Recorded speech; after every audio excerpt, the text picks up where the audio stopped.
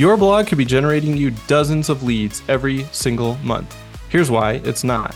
Hey, if you don't know me, I'm Spencer Powell. I'm the CEO over at BuilderFunnel, and our marketing agency has helped our remodeling and custom home clients generate over $150 million in project sales. This podcast, BuilderFunnel Radio, is where we share what's worked for us and for our clients so that you can use it for yourself.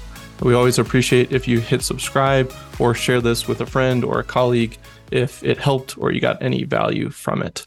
Before we get into this topic of today around using your blog to generate leads, I was listening in to an interesting conversation that was actually between our sales team and a remodeling company. And the remodeler said, he made this direct quote, and it kind of made me pause. Thought it was kind of interesting. He said, if you could put a qualified every week, it would quadruple my business. I close 9 out of 10 leads, but it has to be a qualified lead.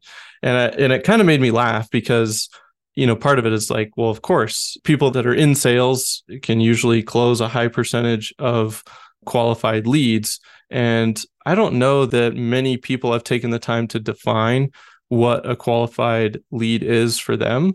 But also, part of how you get to a qualified lead is qualifying out bad leads, right? And so it's not like you can only put 1 or 2 qualified leads through the system and that's all that's coming through. You can increase the percentage of the leads that are qualified. You can do a lot of things to weed out non-qualified leads, maybe people that have lower budget ranges. You can do a lot of things with your website, with your content, with your forms, with your questions on your forms.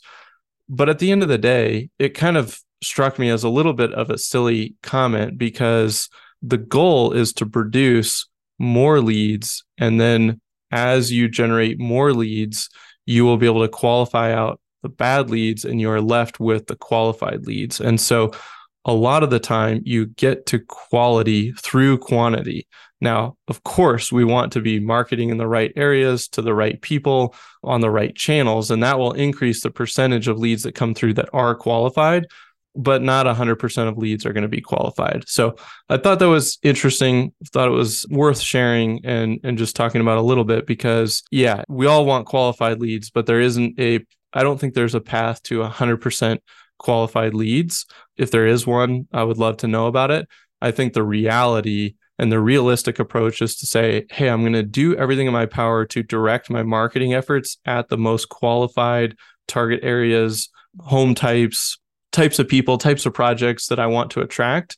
And then once I've done that, I'm going to try to generate as many leads as I can. And then I will, at the end of the day, have to weed out some leads to get to the qualified leads. So just my thoughts on that comment, but thought it was worth sharing and really excited to kind of dive into using your blog to generate leads. And over the years, I've looked at a lot of remodeling company and home builder blogs. And to be honest, the majority are a total waste. The articles, they say words, but nothing about them was created with, I would say, like a true purpose. So they're mostly wasted time and effort. They're not producing anything for the company. They're just articles with words posted to the site. And some of these blogs are getting a little bit closer, but they're still missing some critical elements. So I want to walk you through 3 components that will take your blog content to the next level and actually start producing leads for you on a regular basis. So let's get into it. Number 1 is they aren't localized. This is huge. So if your blog isn't localized, you're competing on a national level. And so this is going to be a lot more competitive, but it's also going to be less useful to you. So by optimizing your content for your city, for your top neighborhoods, for your top areas, it's a lot less competitive and it's more relevant. So it's a huge win-win because when you're competing on a national level, I've competed in the SEO world for, I would say, a broad term where I was trying to rank for it across the nation. And it took me 3 years to get to the top 3 spots for that keyword.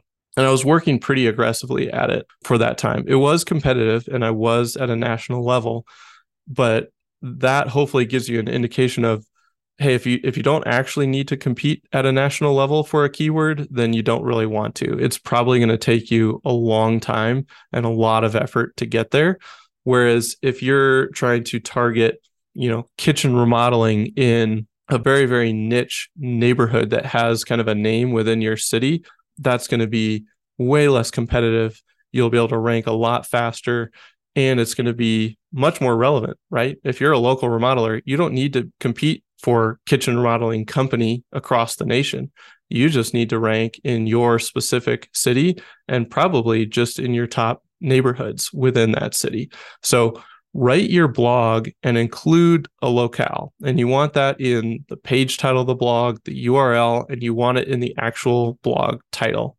Then throughout the blog, you'll probably mention naturally the location at least once. You don't need to do any keyword stuffing or any shady stuff where you're just trying to stuff it in a whole bunch of times and it sounds really awkward. We want to write the blog for the user, but we do want to put it in the page title, the URL, the actual title of the blog, and then you'll naturally mention the location probably at least once in your blog content. So this will keep your blog content super targeted, and it will help attract actual potential clients, right? So there's nothing wrong with ranking for keywords at a national level, or if you have a blog that takes off and starts getting a bunch of traffic, it's not going to hurt you. But all the traffic that's coming from out of state is most likely, a large percentage of it, if not all of it, isn't relevant to you. And so it's not benefiting you directly from a lead gen standpoint. So that's number one. The second thing is I see a lot of blogs that don't have a call to action. And so how do you expect to generate leads from your blog if you don't have a clear call to action? So you have lots of options here, multiple options. You could have text links, graphical buttons, slide-ins, pop-ups. These are all different types of calls to action. So if somebody is reading your blog, you want to have links throughout the blog that maybe drive back to your schedule a consultation offer or to your contact us page. And then at the bottom of the post, I like to have a graphical button, and that might be to do the same thing, schedule a consultation, talk to the team, download something. And so the ideal setup is that you have a mix of what we call top of the funnel calls to action and bottom of the funnel calls to action. So top of the funnel would be, download our guide, download our questions to ask a remodeler, but it's some sort of, checklist or PDF or guide or download where they have to fill out a name and an email in exchange for that piece of information. That would be a top of the funnel call to action. And then bottom of the funnel would be schedule a consultation, contact us, more directly ready for a sales conversation. So the ideal scenario is that somebody hits your blog, they start reading it. There's maybe within the first paragraph or two, there's either a graphic or a text link that says, hey, download this resource. Maybe there's a slide in that hits about halfway down the page as they're scrolling that offers a download as well. And then as they get towards the bottom of the blog, there might be a more bottom of the funnel call to action, or even just another top of the funnel call to action. Usually in your header, you have contact us, you have a phone number. So you've already got bottom of the funnel covered, but it's really important that you give your reader a next step. And so if somebody lands on your blog, they read it, they scroll to the bottom, and it's kind of like, here's the end of the article, and it just kind of ends, they don't have a clear next step. And so one of the obvious steps for them becomes clicking X and leaving the site.